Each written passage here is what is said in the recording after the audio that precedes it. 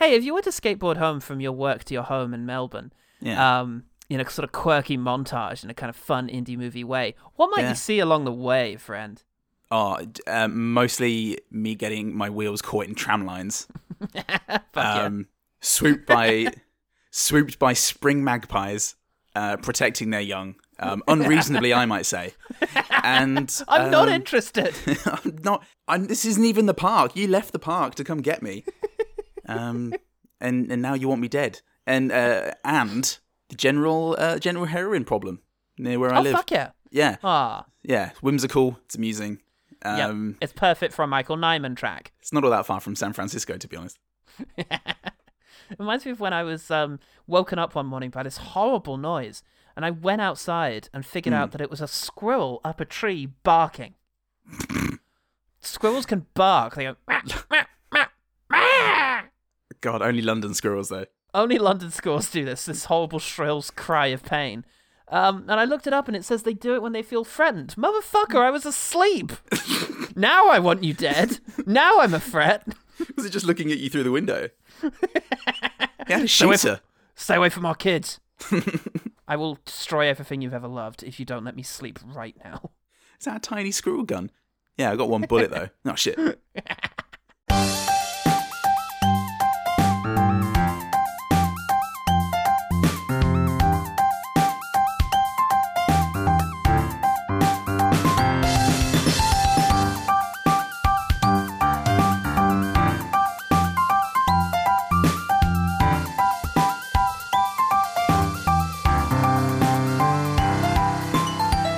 Hello and welcome to One Good Thing, the podcast that is going to go to San Francisco and is going to wear whatever it likes in its hair. Aww. Anything. Yeah. We're going to pick. Please. I'm Paul Cisco. I am one thing. Oh, good shit, you were the one. Yeah. Most people aren't, but this guy. Exception that proved the rule, they said. Just a Paul. That covers it all. I'm just a Paul. It covers it all. Stay in school. Check out my drawer. Yeah. What you looking at? The height of rap history. It is time for another great film. Ooh. Unbelievably, it's been 10 weeks since we did last one of these. And with that sentiment and the way I expressed it, this is officially an old man podcast. So welcome, fellow old men. Time passes quickly, doesn't it? Grumble, grumble, grumble. Haircuts. Things are changing. What are they like? Oh, God. Things are changing at a slightly faster pace than I'm comfortable with. All the rebellious spirit that I once relished is now turned against me and what I represent, and I don't like that. I don't like that. I'm not willing to change. I think young people should be able to find their own way, so long as it's the way I found when I was young. Ah, yes, every 10 episodes we attempt to challenge the cummy old expression, they don't make them like that anymore, by highlighting contemporary movies that might have a shot at classic movie status, avoiding genre films and our personal top 10s whilst we do it. I am back in the driving seat just for a temporary switch so that we can have Goodman pick something during Goodman season. So I have chosen Joe Talbot and Jimmy Fails' 2019 film, The Last Black Man in San Francisco. I always come back to the old house. What if it's empty? What if we just peeked inside? We could throw parties. You could put on one of your plays. We could yell.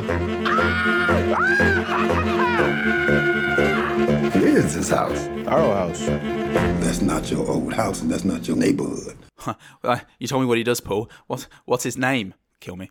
Oh, yes. Oh, no. Oh, that is a burn. That is a burn on lovable man Jimmy Fails. Oh, my God. I love him so much, it doesn't even feel good that I did that ironically. Oh, God. Who the hell is Joe Talbot? Well, calm down. He's an up-and-comer, and this is his first feature film. And he grew up in San Francisco with lead actor Jimmy Fails, who also co-wrote the film with Rob Reichert. Richard. Or Rickert. Rick Hurt. Reichert. Hi, I'm Rick Hurt. And I'm here to say... What are you looking at? They wanted to make the film, but apparently in terms of a film scene, there is dick all in San Francisco, which is weird, because it's in the top 10 most filmed cities in the world, with all these massive big productions shooting there, but no local film scene for local people. Oh my God, a theme! Oh shit, it's rare to encourage them out here in the wild. Quick, it's like a candle flame. Don't give it too much attention or it'll burn you. Yeah. I don't know candles. It's so beautiful. Get him away. Why do we invite him to these candle-lit suppers that we have? Oh, God. They got advice by sending a cold email to Barry Jenkins, who shot Medicine for Melancholy in San Francisco before leaving for literally anywhere else.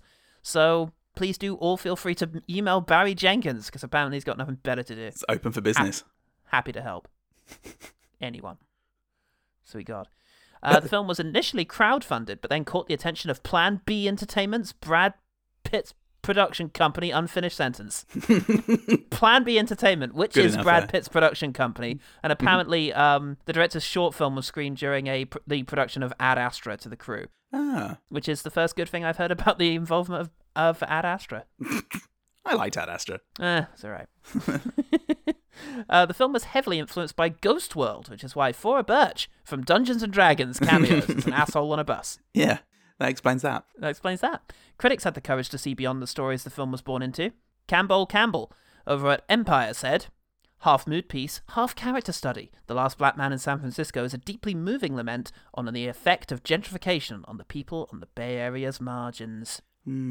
2 stars. Sorry, I've been listening to. stars. It's been hard to get rid of the Halliwell stank. I suppose it's a Masterpiece of originality. a meaningful rumination on what it means to have a home and the purpose of the soul. But other than that, very little to recommend it. With some fucking trepidation, I turned to Google. However, Kian Ong over on Google says, "Besides Joker, this is probably my favourite movie of 2019. It's absolutely gorgeous." Very similar Wow. experiences. I mean, look, Look, people are not one thing. people are not one thing. Except you. And except for me. And I've made peace with that. But also, I understand trepidation because it's Google and because it said Joker. Yes. But there are normal people who like like Joker. who like Joker for many reasons other than Yes. it makes them more of an edgelord. I thought Joker was a was great. fairly good movie. And Yeah. it's felt a bit weird about the use of Gary Glitter in it. But liking those two movies we'll feel weird. We'll feel weird. Yeah. Yeah, we'll feel weird on a daily basis, and it's not always because of Gary Glitter. And I just want to say that now. Always is with me. Except, okay, I'm one thing. It is always Gary Glitter is the cause of your depression, but everyone else has both of these things working. Gary Glitter is the cause of my depression is the name of my new EP, so look out for that. And I can't wait. Whilst you're doing that, in all seriousness, the Google reviews were actually really good. Lots of different experiences and perspectives, all celebrating the film, because I guess the platform does let everyone express themselves, and that's just not best demonstrated by the Google review section for the Nan movie. Yeah. That wasn't the meeting point, the forum for public thought that one might hope. Maybe every time you go to Google reviews for one of the bad movies we do, you should also find the Google reviews for a movie we love and just read a couple of those at the same time. Without so that's establishing that's what I'm doing. Okay, here we are on Grown Ups 3, and let's lead this review. The Matrix is my favourite movie. A lot of positivity there. Great. Speaking of which, the film has 92% on Rotten Tomatoes, 83% on Metacritic, 85% on Google. Google liked this Wow. more than the critics. But it only made an all-right profit. So, Paul, you Jimmy Fails. Man, Stop fixing my house! why? You don't go anywhere near it. Oh, I hate my house. That's the problem. It's true. I'm you trying hate to your house kill it and from the yourself. inside. It's because you're in it. That's why you hate it. Every so often I just come out and kick the fireplace. Piece of shit. The witch's hat in this movie does remind me a lot of where we used to live and where you currently live. Yes, it does. The turret. My beloved turret that I love more than anything. So you like to just get up in there naked and wait out the full moon. I have been up in there, and it was the best moment of my life. Every full moon. And since subsequently my flatmate has bought a telescope, and we now have aspirations of befriending the lady who lives next door and being able to go up in the turret with a telescope and becoming a full-on pirate. Oh, brilliant! Well, get your Legos for that parlay. And getting onto the very last register. I thought you meant get the last boat out of this sinking hellhole we call a world. Through imagination. Yeah, they all drowned, man. Well, let's have a little plot rundown of this wonderful film. Yeah. And we start with a perfectly normal San Francisco scene. You know, just a bunch of guys in hazmat suits cleaning a neighborhood that kids are playing in, whilst a preacher on an actual soapbox points out how terrible everything is, and then two grown men skateboard away together on one skateboard. Yeah. Classic scene. It's hard to think too much about what's going on because it's just fucking stunning. So I urge you, fight for your land. Fight for your home. Fight for your Escape.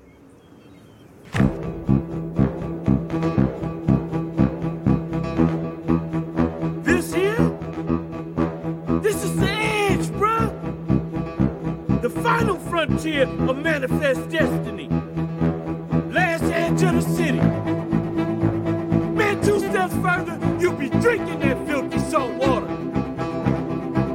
But we built these ships, dredged these canals, into San Francisco they never knew existed. Yeah. What's this film about? What's it about? Well, we got Jimmy Fails, Oh, yeah. and his best friend Montgomery, or Mont. And they go and sneak into a very sexy house. But it's not for the usual reasons of taking a dump on all the furniture that I break into houses for. This used to belong to Jimmy's father before they got turfed out. Jimmy's family, in fact. And indeed, his grandfather built the place. In the 40s, yes. In the 40s, he built a Victorian house. It was a radical movement, but he did. Well, that's San Francisco, you know. That's why we love you. Safan, as I like to call it. Just nobody is obeying the sort of traditional expectations of architecture at the time. No. You have to appreciate that. It's amazing. And and he likes to remind people of that fact by sneaking in and engaging in maintenance of the place and painting it and whatnot. Yeah. And That's because the lady who lives there doesn't look after it. she's too busy hating herself and you. And she throws a croissant at him. Starts pelting him, bloody locals, caring about my stuff. Just get the heck out of here, man. Oh, is that hurting anything, Mayor? Oh, he's painting the house now? Well, yeah. Stop fixing my house. I'm almost done. Just hold on. Get away doing this for free. Who do you think you are? I don't want to be... How's you going to complain about this? I don't want to be indebted to you emotionally. That's worse than financially. My neighbours just, oh God, they ran down part of my fence again. They're playing music all the time. I don't know what to do. I can't do this anymore. Yeah, I hear you. Let me tell you. See that trestling? Wasn't even there this Handcrafted that. It's beautiful. Yeah, I know. Fucking assholes. Fucking beautiful, isn't it? I think they are. Oh, God. So, yes, they go back to Mont's house where he lives with his old Danny Glover that he's got. Yeah, Daddy Glover. Yeah, it's very inconvenient, though. They've got one of those toxic masculinities out front. Yeah, they've got a toxic of masculinities, I think, is the collective noun. I mean, we shower in the same water, Jimmy. So niggas taking showers together now? Probably was. That's fruity. Yeah, it's 5 guys just fighting and jostling and farting and having a bit of a guy time. Yeah, just trying to figure out who's the most man of them all. Who's the man? Everyone says who's the man, and we've never gotten to the bottom of it. Yeah. Who's the man? I don't know. What you looking at? And I ask Nell these questions every day, and she's not deigned to answer me yet. But I've got a good feeling about the next year. And we're inside, and we've got a lovely little film watching scene where Mont or Monto, subtitled in Australia, just so we don't get confused. is talking his Daddy Glover through a movie. And Daddy Glover! Daddy Glover. And as we zoom in, we cut in, we realise he's blind. He is blind. But he still gets to enjoy his movies through his Jonathan Majors. They go to their bed situation, and Jimmy talks about wanting to live in a house where he can have his own room and rest of a bed. Yeah. Crazy dreams, pie dreams, mate. Bed and slats. And a mattress and a bed, and that's it. It's still beautiful. Oh yeah, it's still a fantastically romantic living situation. But that's the problem with things set in beautiful cities, is I always kind of fancy it, even if it's just about a heroin addict living in the bottom of a bin. I'm like, yeah, but at least you get to see the bay every day. The only way to do it is to be Mike Leigh, because you could film something in a really lovely house, but you still don't want to be there. Because David Foulis is here and he's going to ruin your life. Yeah, that's fair. And not care all that much. The next morning, Mont has a standard day of going out sailing and drawing the kids playing, catching a four-eyed fish, Yeah. practicing his play, and then it's off to his job at the fishmonger's. So all as you'd expect. That's what I expect at San Francisco. Where's my apron? Where's my social security number? And Jimmy goes to work as a nurse in an old folks' home for a nice moment. Anyway, let's check back in with the toxicity chorus. Mont keeps getting close to them, and I don't like it. I need Mont to be protected. Yeah. Okay. Oh no, it's going to be one of those movies where his weirdness is a kind of shield. Oh, good. I really always hope for that. It's that kind of film. It's not the other kind of film. Like real life. Yeah. Where weirdness gets you immediately beaten up. He'd be dead. Yeah. Yeah. He goes in and interrupts their arguing and chest thumping with sort of director's notes. Yeah. On how best to like realize themselves, and Stanislavski is mentioned, and that's great. Guys, it's great. It's great. Very good. Very good. Guys, for real. Very good. Very good. Good. Excellent. I believe you. But I know it can be deeper. Fuck you talking about? Hey, remember Stanislavski. What are you doing, man? Grotowski, Oslavsky, Chekhov, Brecht. These are the greats. I'm confused, bro. But it's time to meet a new character, because there goes the car that Jimmy used to live in, and in it is confrontational old friend. He's home alone. We ain't at home, but he's alone. He's alone with no home. Bro, you live in a car by yourself. Yeah, but I'm not alone. People like me. I'm liked. Hey, I saw your dad homeless the other day. Can I have my car back? No. Mine Literally now. my car. Yeah. Look, I put that Squatters' sticker rights. there. Nothing belongs to anyone. What? Well, then I can have this back. No, didn't say that. There's an opportunity for him to learn this lesson too, because the mean old lady is moving because of a family death. So they go to see some sort of familiar-looking asshole. Oh, Big Short! They go and see the Big Short. Yeah. For advice about the house. And he advises that the house is likely to be empty for years until the estate gets sorted out. Years, you say? And they both do the wiggling eyebrows thing. It's a very suggestive film. Yeah. And that's what the estate agent says. And anyway, I got to go off and watch The Five Bloods. He says man a couple of times to try and ingratiate himself, and that's all great. It works for me. Yeah. Fucking hell, I love this man. I love him and his laminate, the laminate horse he rode in on. So they decide to just fucking go be in the house. Yeah, you can do that. Yeah, you can just be in this house. Oh, there's a Segway radio tour outside led by a member of the Grateful Dead. Yeah, sure. Is that really him? Yeah. Oh, wow, okay. Well, there we go. This house was built in the 1940s. Say hi to our neighbor here, everybody. That would actually be about 100 years late for this style. We can see from his gingerbread trim, this was built sometime in the 1850s. 1946. I'm gonna have to disagree with you there, dude, man.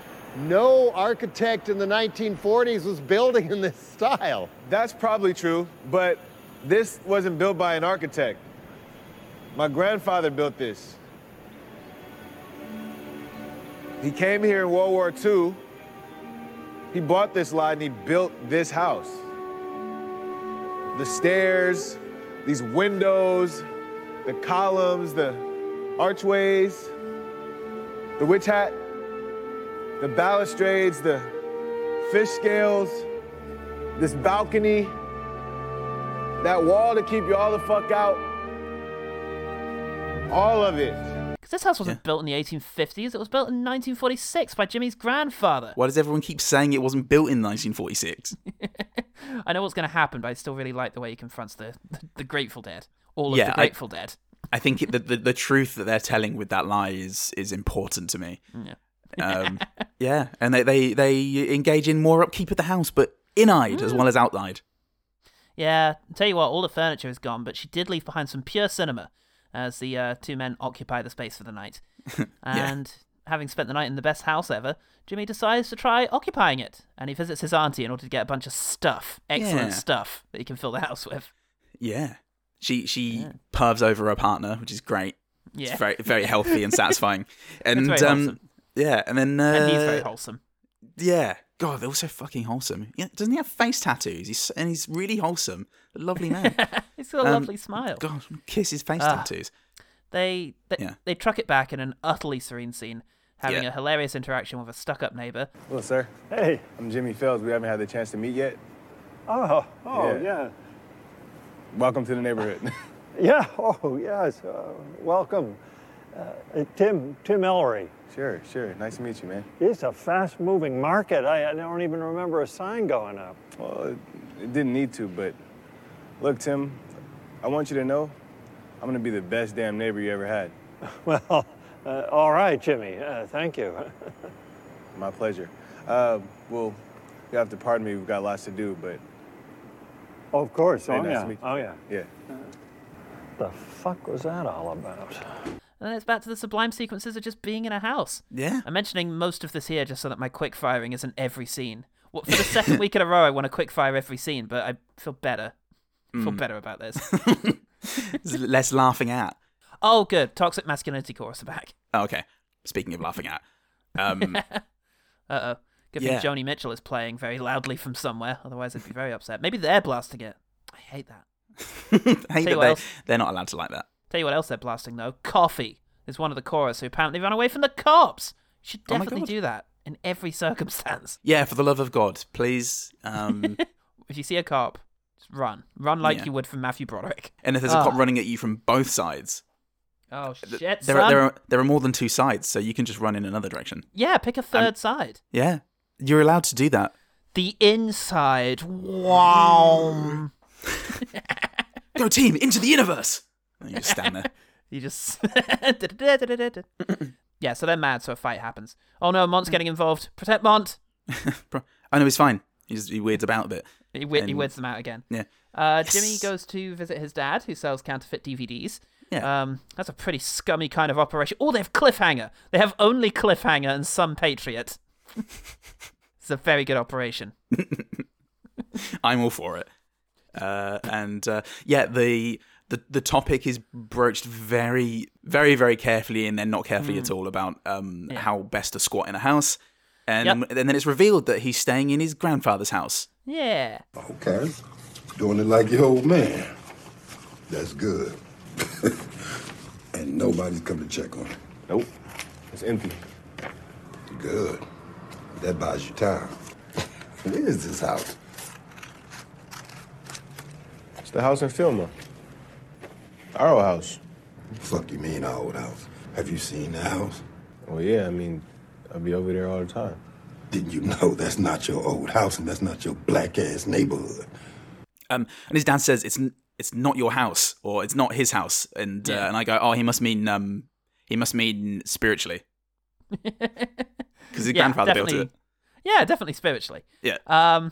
Yeah, he also gets it into his head that if he starts paying gas and electric and tax, then maybe it's his. Yeah. He gets a little sass for it. So he goes out to the streets of San Francisco, the perfectly ordinary streets of San Francisco, where there's a naked guy and a frat party coach. Yeah. And it's all very believable, genuinely. I don't mean to sound ironic when I'm saying that. That's definitely all just happening. Actually, genuinely, the director said that scene used to get a laugh when he would screen it in New York, and it's like, no, that's just what happens. Like I thought that the naked dude, like the naked old dude, was just surrealism, and then when the frat coach showed up and they all started chanting, I just felt very sad and sick and embarrassed for the species. And, I know. But apparently, public nudity is quite common in San Francisco. Ah, well, there you go. One more reason why I want to move there. So they got to work on the house and some more, and then coffee shows up, but sans toxicity. Ooh. Yeah. In the city. What's this? A man without his fellow male friends, acting normally and not feeling like he has to prove himself? Nonsense. Absolute nonsense. He needs to fight more. Yeah. So it turns out that Coffee and Jimmy used to be in the same group home. Now you're in a dope home. Time to schwitz, motherfuckers. You guys want to go for a schwitz? A what? They get in a sauna and have some chats. And they do. everything Some seems to be chats going and really some well. flaps. Yeah. And some flaps. Yeah. And some flaps. Yeah. They flap about a bit. At this point, Jimmy lets Mont pick out a room. So he picks the dining room. And everything is just music again in sound and vision. Harsh cut to Mont's house. Oh, at least shit. Danny Glover's still here. I'd live in a fucking phone booth with that guy. That's true. Well, anyway, then the two are moving out, and goodbye, blind Danny Glover. Hope you do okay. See you when I see you. Why aren't they taking Danny Glover with them? I don't like him being there on his own. Yeah, they are overlooking a serious, and there's a You've got serious an old man oversight. Here. You can't turf us out. An old blind man. You can't just. Oh, I know he's Danny Glover, but Danny Glovers need people. Even Danny Glovers need help sometimes. Oh no, the Toxicity Choir are back, and Coffee's using everything that they shared against him. Yeah. What's that about now? What's going on? Why do you need to do that, Coffee? What you got to prove? Who are you, Coffee? Where do you go? What's killing you? Who's doing this? Mother? It's the corruption. So, oh no, the mean lady's back. So they go back to Glover Mansions on the bus. Yeah. And there's some noisy lady on the phone opposite being very... Oh, it's Jimmy's mum. Oh, shit. Uh-oh. Hi, Mum. Hey. They have an awkward chat. Well, I got your number. I'll call you. Try to come over there tomorrow. Oh, I don't have a phone. Well, I just have to come over there then. It's the best time to come. I'll be over there tomorrow. Well, yeah, whenever. Come, yeah. Tomorrow, yeah. Fucking... Okay. Cool. I'll be there tomorrow. Okay. Yeah. How you doing? It's been a while. It's been a while since you left. Yeah, it has. Huh. Well, everything I've got going on is great. How's you? Also great. Squatting in a house? Yeah. living the life. Ain't we all, son? Yeah, great. Anyway, this is my stop. This isn't a stop, it's a bridge. Yeah, bye! He just swims to safety. And yeah, don't have to think about that anymore. Thank Christ. Yeah. Oh, God. And now their stop is hell for some reason. Just pure hell as soon as the doors open. Yeah. Something bad's happened. And actually, I'm going to bloody leave it there. I think we better. I think we better. I think if the OGT want to find out what happened to Jimmy and Mont and the house and Danny Glover and the Toxicity Choir, then they better bloody well watch The Last Black Man in San Francisco to do it. Because it's worth it. It is worth it. Let's talk about what we thought about this film that we just watched. What do you think of The Last Black Man in San Francisco? I agree with the Google reviews on this one, Paul. For once. It's a film that at once, when I started watching this, I was thinking I can see its influences in classic cinema, like the way the characters are framed, the way certain things are presented. There's a certain sort of, there's a warmth and almost like a nostalgia for something that is still there but slipping away. And yet it's just utterly original, singular movie. We were saying before we started recording, going into this, I was really tired as ever nowadays. It was just a really punishing week, and I thought, I don't know if I can just sit and be with a film and give it the attention it deserves. And from the first shot, which is just this gorgeous tracking shot of firstly the girl sort of walking towards this area where the people in hazmat suits are cleaning, and then Jimmy and Mont on a skateboard. Yes. Immediately, I just realised I'd never seen anything quite like it. Yeah. Yeah. It was incredible. Absolutely. It's such a powerful opening because it just immediately says this movie's going to be witty, it's going to have things to say, it's going to take an unconventional look. Our two main characters are going to be fucking great. They're not going to have weird... They've got this really special relationship, just these two men on a skateboard with Jonathan Majors just with his hand gently on Jimmy Fail's shoulder. As they skate together, and his sensitive, soulful stare towards the camera as we see from his point of view, various San Franciscans just sliding past, looking confused at these two men. Yeah, the stares of white people. Yeah, it's just everything about, hey, this is us, we're not ashamed of it, and this is what this story is going to be. And it's such a satirical look at this city, and so dryly comedic, but also so deeply soulful, both in its serenity, the serene moments, which are just so gorgeous when they're in the house and they have this space to live, and it really gets across the importance of having a home that you can actually call yours. Yeah. And although it turns out to be something other than what we think it is, it's just this wonderful thing, this idea that they have managed to create a lie for themselves, that they're allowed to be here and live in this beautiful lie just ever so briefly. and just have this moment for themselves. Yeah. And then the sort of brutality with which that kind of falls apart is just so affecting. Yeah. It's so tough because as an audience member, you'll kind of, as you realize what's happening, you choose to continue buying into the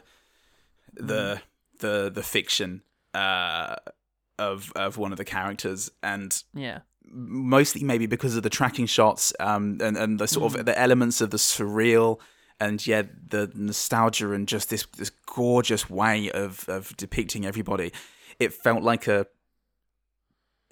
tapestry, or a tableau of tableau is the word I was trying to reach for whilst watching the movie, but couldn't because I was so overwhelmed by how amazing it was.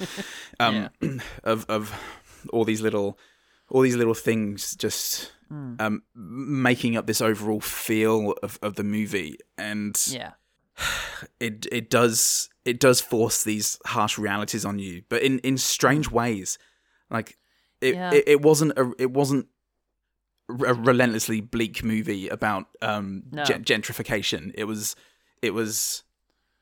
looking at gentrification from the perspective of was it John Talbot and Jimmy Fails? James Talbot? Joe Talbot. Joe Talbot and Jimmy Fails. You know, it's they've worked together for a long time. It's kind of they're childhood friends. Yeah, and it's semi-based on Jimmy Fails' life.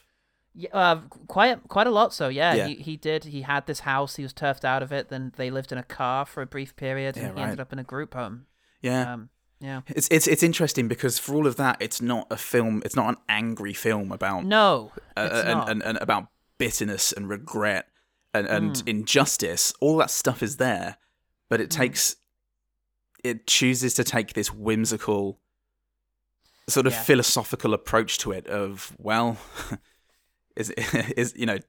such is life, and it's mournful. Yeah, it's like blues rather than rap. You know, it's this, rather than take a sort of angry, sort of vengeful approach to this whole thing. It's just this wonderful rumination on the world that is slipping away. Yeah, these dilapidated buildings, these sort of crumbling spaces, these communities that feel so far out. You know, and just removed from the places in which they used to occupy, and it's just, it has this mournful quality to it of just, isn't it a shame, and isn't it painful, and isn't it sad, and isn't it okay for us to express how sad it is? Yeah. And that's such a beautiful way into this whole thing. And it is pure cinema. It's Joe Talbot and cinematographer Adam Newport-Berra have created something that is not driven by dialogue. Dialogue is used like layers of paint here. It just, it builds up the atmosphere. That wonderful opening sequence where the preacher's words continue to be heard over Michael Nyman's MGV first movement, as the two sort of glide around this place, which is in these images that are the skateboarding sequences are just exciting and beautiful and melodic, and just everything is working to make you feel the freedom of those moments of this guy with his skateboard. And notably, you don't really, none of it takes place in sort of central San Francisco. Like none of it is like, there's the occasional shot of like skateboarding down one of the famously I don't steep think they go down roads. Lombard, but because but it's all about how it's all about being pushed out to these suburban areas and just forever being on the fringes, and you kind of see it when they're skateboarding through, and the constant cutaways to these suspicious stares from white people, and it does it throughout. Just it will just cut to somebody just staring at them, like a sort of like a trapped beast, just going, oh God, what do I do now? There are two black people here, and in terms of pure cinema, it's what I was trying to get at with tapestry or tableau is this feeling of all the scenes bleeding into one another. When you'll be following some dialogue, and the it's either talking about or it's kind of influenced by this feeling of displacement, and then you're suddenly watching another scene, and it feels like a series, this hazy remembrance, almost Proustian, at times, with the way it flits between things. And it just, it amounts to just the most wonderful feeling. Yeah. I mean, I can't wait to watch it again. It's truly remarkable. Me too. I want to show this to more people now, and just, oh man, because it's with the cinematography, the love is so much in the details. You've got these broad sweeping moments and, you know, spectacular sequences, but you also have just the intimacy with which the men interact with each other and with the house. Just, you know, dew sliding down a slanted beam, or the light cascading through a window in this gorgeous way, and the dust that falls on the organ.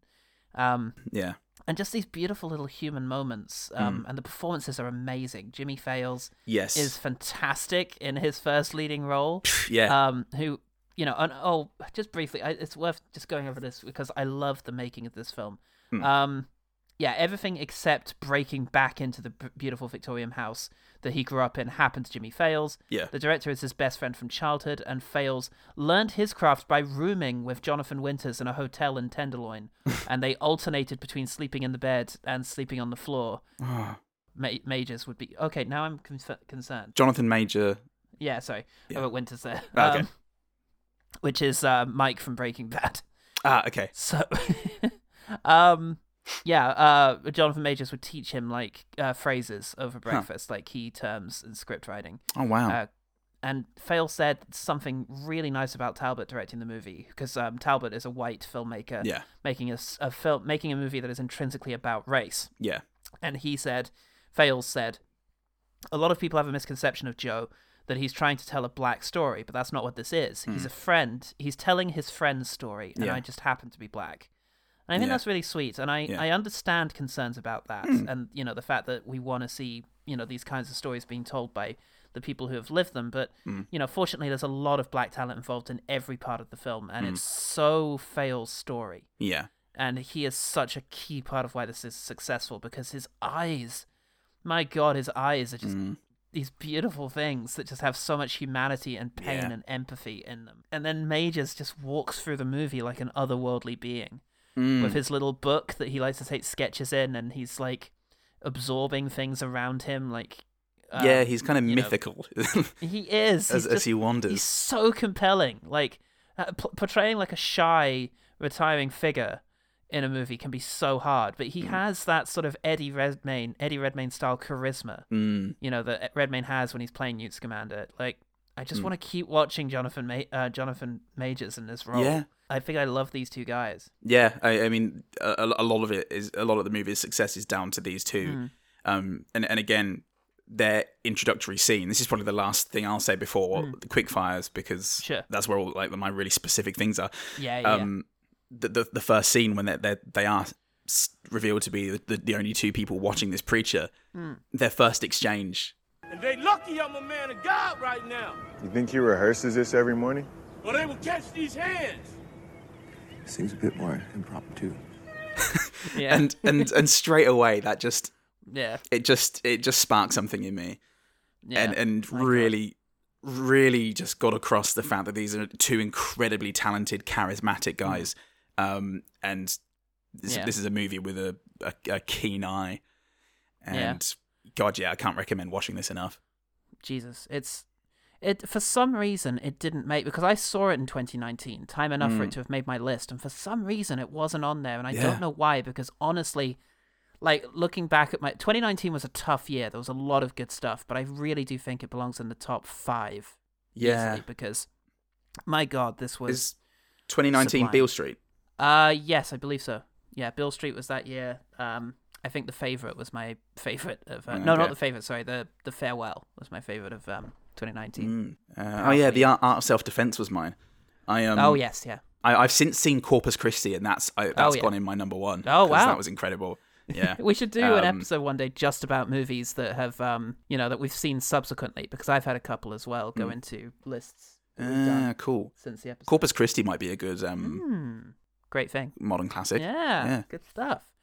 Well, so this is everything I look for in a movie. It's brilliant portrayals of humanity, excellent performances, beautiful cinematography and visuals and editing, music to fucking die for, and just this beautiful heart to it of a sorrowful, elegiac look at San Francisco. Elegiac? Yeah. Elegiac look at San Francisco, what it was, what it could be. And it's just haunting. in that way, but without being miserable or sad. Instead, it's just absolutely beautifully uplifting. Yeah. So let's quick fire. Quick fire. I think my thing's the very first thing is just the opening music, right at the beginning. Not even like during the skateboard sequence, but like right at the very beginning before we come in. I love the music. Excellent.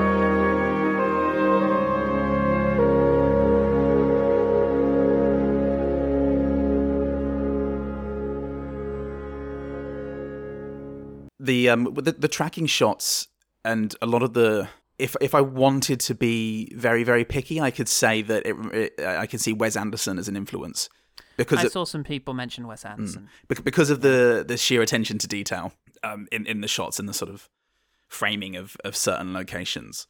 Yeah, how deliberately staged it is, and the sort of the slow, melancholic, nostalgic sort of feel.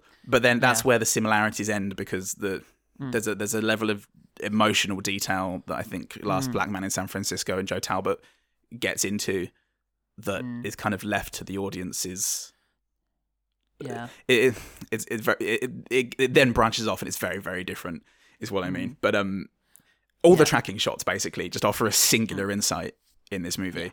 I adored every single one of them, and they really captured my imagination. And the willingness to keep stationary cameras too on like tiny details and close-ups and just oh man, it's so the pacing of this movie is just dreamlike. Yeah. So I want to just do all my opening stuff at once. The first image of the hazmat guy and the little girl making eye contact, and you've got like a little girl playing with a skip rope and this guy in like a full hazmat suit. It just says everything you need to about this situation and the attitude towards this community and the indifference here. Then you get the first shot of the two men, beautifully staged.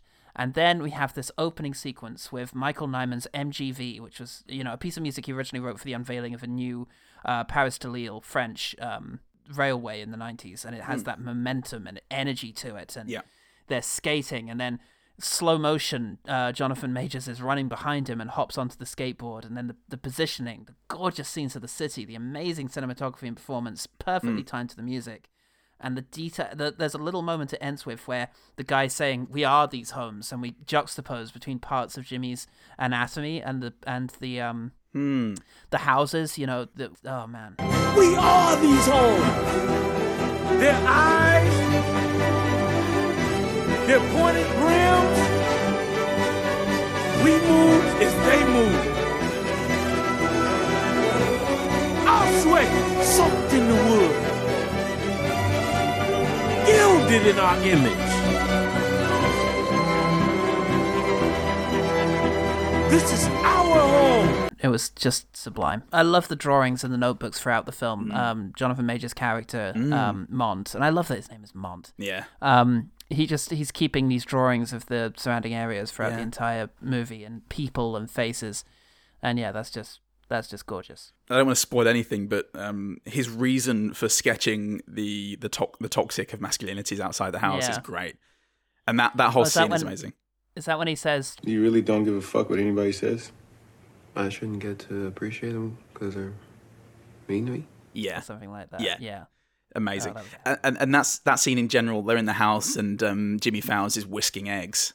Yes. And then then at the end of the scene, they look over, and in the house opposite, they can see a woman, a husband and wife, and the wife is doing the exact same thing as him, and the mirroring there, I thought was great. And now wondered if it was Jimmy copying her because he could see it, and I thought it was just he looked across, and that's sort of suburbia, and he's fallen into the exact same thing. But either way, I think it's a hell of a thing. Yeah, it's just such a wonderful little image. Yeah. I think Jonathan Majors says to someone, I don't think that's true. I was trying to tell him not to eat the fish because the water is toxic. Duh. That's because they built the atomic bomb right there, nigga. I don't think that's true. Yeah. I can't remember what that is, but I remember him saying that, and that's all that matters. That's all that matters right now. Fuck yeah, between you and me. There's a lovely intimacy to the movie watching scene with Danny Glover. Yeah, that's my next one. The slow zoom in to this sort of small room, and it's the TV illuminating their faces, and just the joy and the like engagement you can see on their faces. They get on so well, Jonathan Majors and Danny Glover, and it's a sadness too because Jimmy just doesn't quite belong there, and he's on the sofa with them, and ultimately this isn't where he belongs. But just, oh my God, the intimacy between the two is wonderful. And there's a moment where he's describing there's a woman on screen. The secretary is perched. She pretty? Yeah, I say she is. You dog. Yeah. And it's like he was embarrassed to say she was pretty. It was very good. Their intimacy, like their ease with each other is so lovely to listen to. Their back and forth. Let me just jump to this note because I have just written I fucking love Danny Glover. Oh yeah, I love the man. There's a tenderness to him and everything I've seen him in, I've really liked. Even when he shows up in a bad movie, I've always thought, God, he was great just there. Yeah. He's just I really like the guy. Yeah. And I thought he was very wonderful in this. Such a great little role for him. The scene we have of Mont working on a screenplay or working on his play. He's standing on the deck of like looking out into the bay, and he reads a line from each character standing in their respective places, and then he stops and writes down a line he's working on, or a change to a line, and then it cuts away, and that's all you need. It's really economical, but it's really inventively done. Yeah. In general, I loved every moment of Monty trying to mirror the actions of the choir guys, of like trying to get the sort of street, toughness down. Yeah. Trying to adopt their physicality, and when he's trying to do it in the mirror by repeating a phrase that I can't repeat. What's up, nigga? What's up, nigga?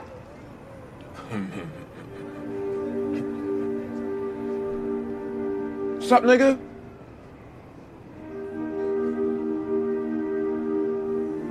How are you, nigga? Ends with "How are you?" Yeah. It's just so wonderful. Yeah. I also, sticking with Mont for a moment, I love his fishmongering getup. And I love his style in general. I love his general clothing that he wears throughout this entire movie. But a tweed jacket over an apron, it's just pretty wonderful. Yeah, the way he spends 3/4 of the movie with his notebook tucked down the front of his trousers.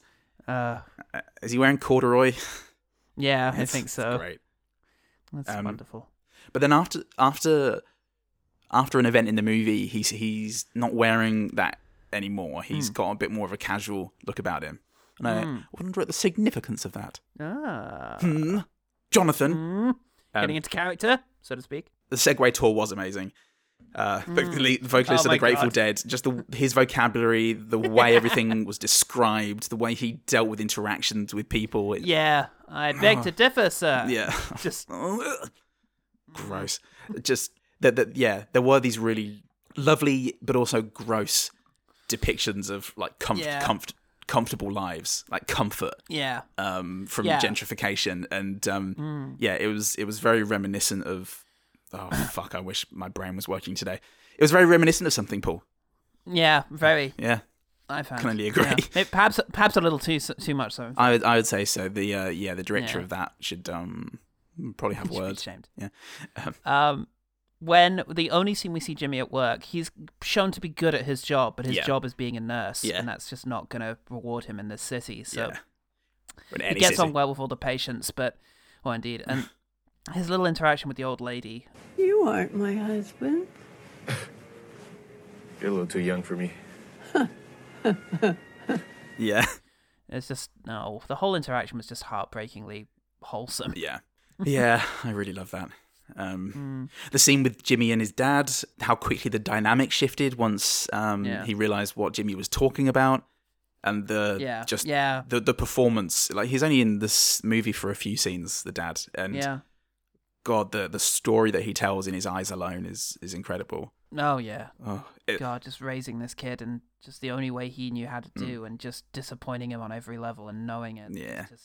But still, like, buying into this bravado, this false front that he can't drop for a second. Yeah. It's just, oh man. I loved every moment in the car when the guy picks them up.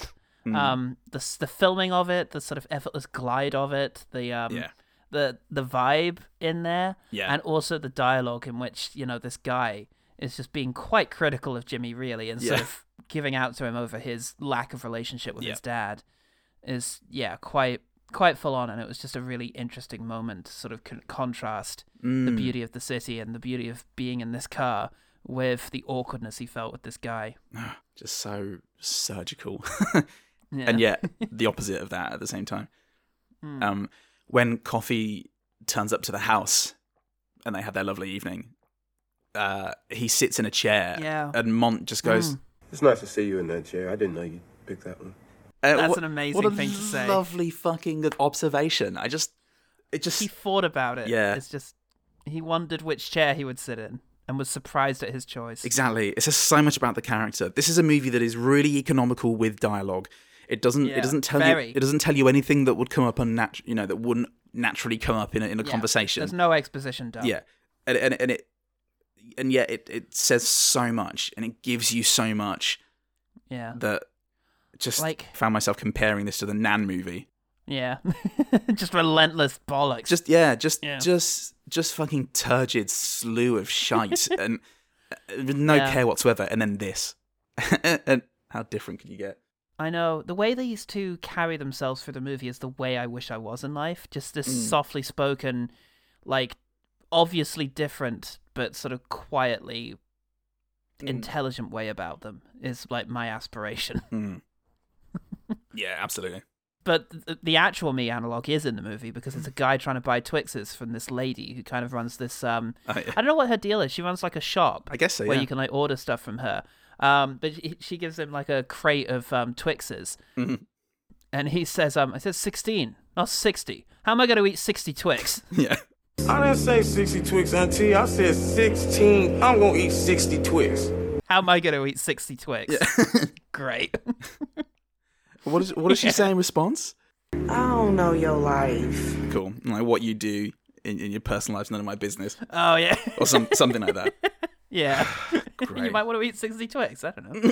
I don't know, man. When they're cleaning up the house, when they're actually squatting in there, there's a gorgeous slow motion shot of Jimmy tossing a handful of leaves over the balcony. Yes. And as the leaves spread out in this gorgeous slow motion high def shot, we then cut to Mont, whose eyes half closed, holding a bin bag. Like trying to catch them, but he's got his arms stretched out, so the bin bag is sort of open in a very thin oblong shape, and it's catching nothing, and the leaves are just again slow mo just falling over his face, and it's such the joy in his face as it's happening. It's not about tidying the leaves. It's just about this release that they've got to be themselves and be silly, and it's so fucking beautiful. And to take pride in this thing, in this place. I mean, just when they enter the house for the first time, everything about how it's filmed is just gorgeous. Yeah. And little moments like him in the turret, just staring up at the in the witch's hat, staring up at the ceiling. Very relatable moment for me. Yeah. Just gorgeous. I love that, because I remember doing that in like the flat in Islington when I knew I was going to leave. I would take time to just like lie on the floor and just look at the place and just feel that I was there and be present in the moment of being there, and it just lovely, beautiful. Yeah, the that was one of my good things, just the lying down in the witch's hat. But yeah, any moment they spend in quiet reflection in the house is amazing, and the witch's hat was just because it's got an irregular look to it. Yeah, especially from like looking down from the ceiling, and it really stood out. The woman who moved out, they're these sort of educated hipsters, and it kind of reminded me of the professors that Llewyn Davis goes to stay with. Oh, yeah. Mostly because of the grey hair and similar glasses, but they're educated. They're very comfortable and formerly a hippie. Is what the vibe I forgot. She kept calling him man. Yeah, and a lot of the white people in this movie kept calling them man, and it was like clinging on to something that doesn't exist anymore. And they've lost the spirit of it. Yeah, exactly. And she really reminded me of that, and it was a powerful association. Absolutely. The line Great news is you're all doing marvelous work. Was very Reggie Watts, and I enjoyed it a lot. Yes, that's really good. Paul. Michael Marshall plays a tramp in the movie, and he's singing Puccini's O mio babbino caro from Gianni Schicchi, and that was amazing. Yep.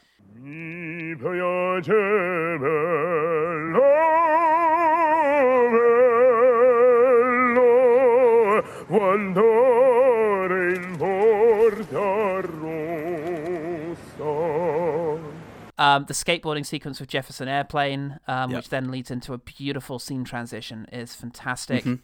Yeah, the guy who's then subsequently living in his car when he hears gunshots at night and sort of pulls a tiny little curtain shut was just a wonderful little moment. Mm-hmm. When one of the choir guys goes to stand up to Jimmy after something has happened and ends up just crying on his shoulder. It was just, and the others do not give him shit for it. It was just beautiful. Yeah, it's a real effective diffusion of tension in that moment, and it was so I laughed at the way he sort of let his face flop into Jimmy's chest, and then it very quickly went, oh fuck, no, this is just Christ. But it was because of the surprise of it, and the release of the tension that I felt in that moment. The homeless guy who was singing whatever bullshit it was you just said. When he finishes his amazing piece, and Monk goes, "Oh, have you got anything else?" And then he just goes, "I got 5 on it." Yes, and the way they dance it's what a wonderful moment. It was that's one of my favorite moments. It's a little later on actually, because he's back in the movie later and he sings "San Francisco, be sure to wear flowers in your hair." Oh We'll talk more about in a moment.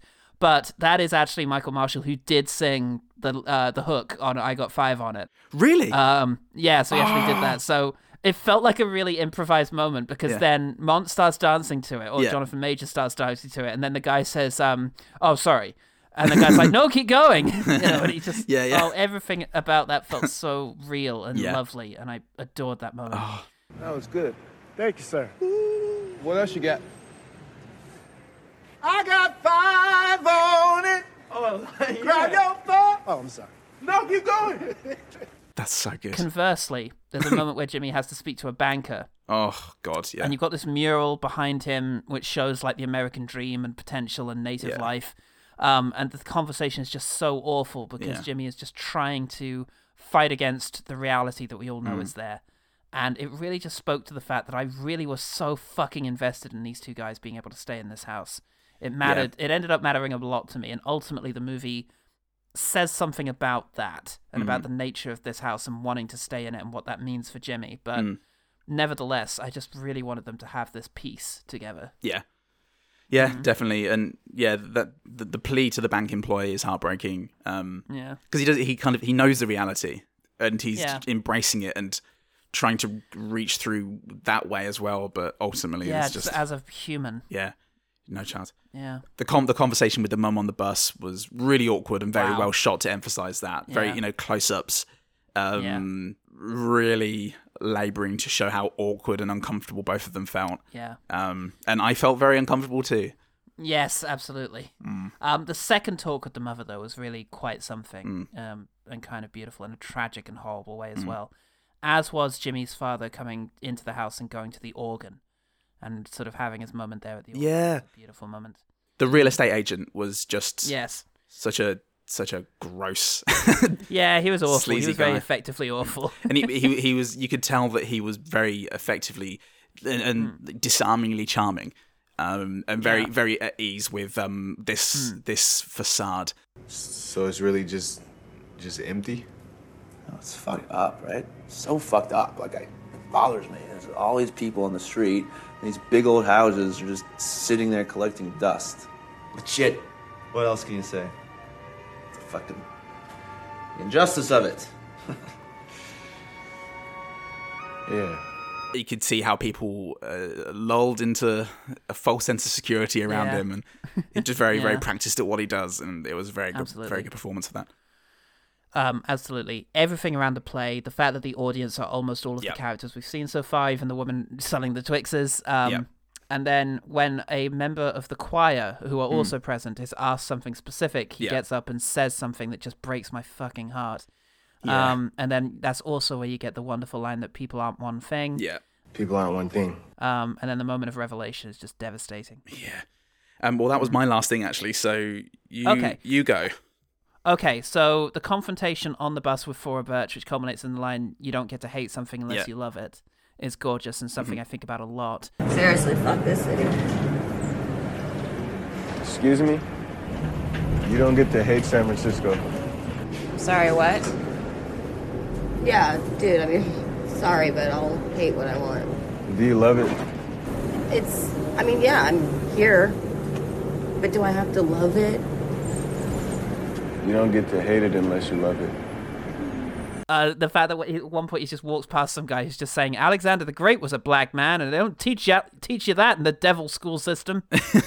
Amazing. Yeah. I've written the hug. I'm trying to think of what hug that would have been. Don't they hug? They hug near the end, and Jimmy and Mont, and it's like one of their faces is very heavily squished by the other, and I think that must be it. It's a very tight hug. The note made me cry. Gotcha. And then finally, I want to talk about two last things. One of them is the song "San Francisco, Wear Flowers in Your Hair," which is this gorgeous cover sung by Michael Marshall that we saw earlier, with Norwegian jazz artist Daniel Herskedal playing this beautiful, soulful horn, and it's just so beautiful.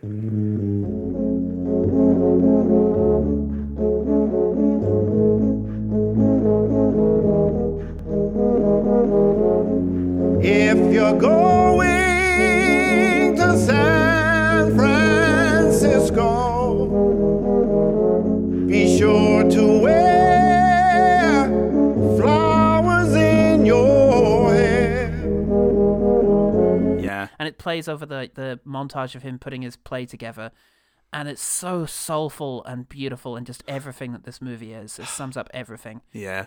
Finally, the movie just made me really feel, and I know the movie isn't quite about this, but it did just make me feel tremendous gratitude for my flat, because the movie is about space and belonging and the power of actually having a home, and how crucial that can be to your sense of identity, and how that's being deprived to so many people. Yeah. And it just made me reflect, because I think this week, and maybe for a while, I've been feeling for a bit sorry for myself, making excuses, feeling a bit overwhelmed, and just not appreciating what I have. Yeah. You've been very flatulent as well. I've been so flatulent and gassy lately, and I hate it, and I want it to stop.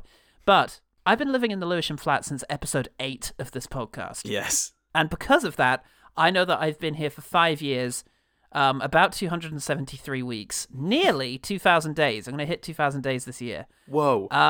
I work part-time for a charity, and I get to come home to a place I love. And I need to remember that and be fucking tremendously grateful for it. Yes. I'm paying rent, not a mortgage, so I won't always be there. There will come a time when I leave, and that's okay too. I'll be somewhere else, but right now I'm here, in this place I want to be in, and that's so fucking cool. Yeah. And future me, if you're listening back to this episode, don't think that you didn't appreciate this place until it was gone, because I'm here now, and it fucking ruled. That's good. That's sweet, man. And that was good to hear. So yeah, this movie meant a lot to me. This is a very, very, very, very good film. This may be my favourite of the great movies we've seen so far. That's awesome. Yeah. I imagine the ordering would be like this, then Still Walking. This, yeah. What was the last one? Another Year. Oh, Another Year, of course, yeah. Yeah. It's hard to so hard. rank because they're all so good. But oh Christ, I don't know. But this one was just. It does make me think we should just be doing this. I thought that about 10 minutes ago. I was like, imagine if we did this every week. wouldn't have any listeners. But then again, would we start not appreciating it? Was this all the sweeter for having watched the Nan movie? I would say so. Yeah. Fuck. Feast or famine, whatever that means. Yeah, stupid humanity. Fucking idiots, us included.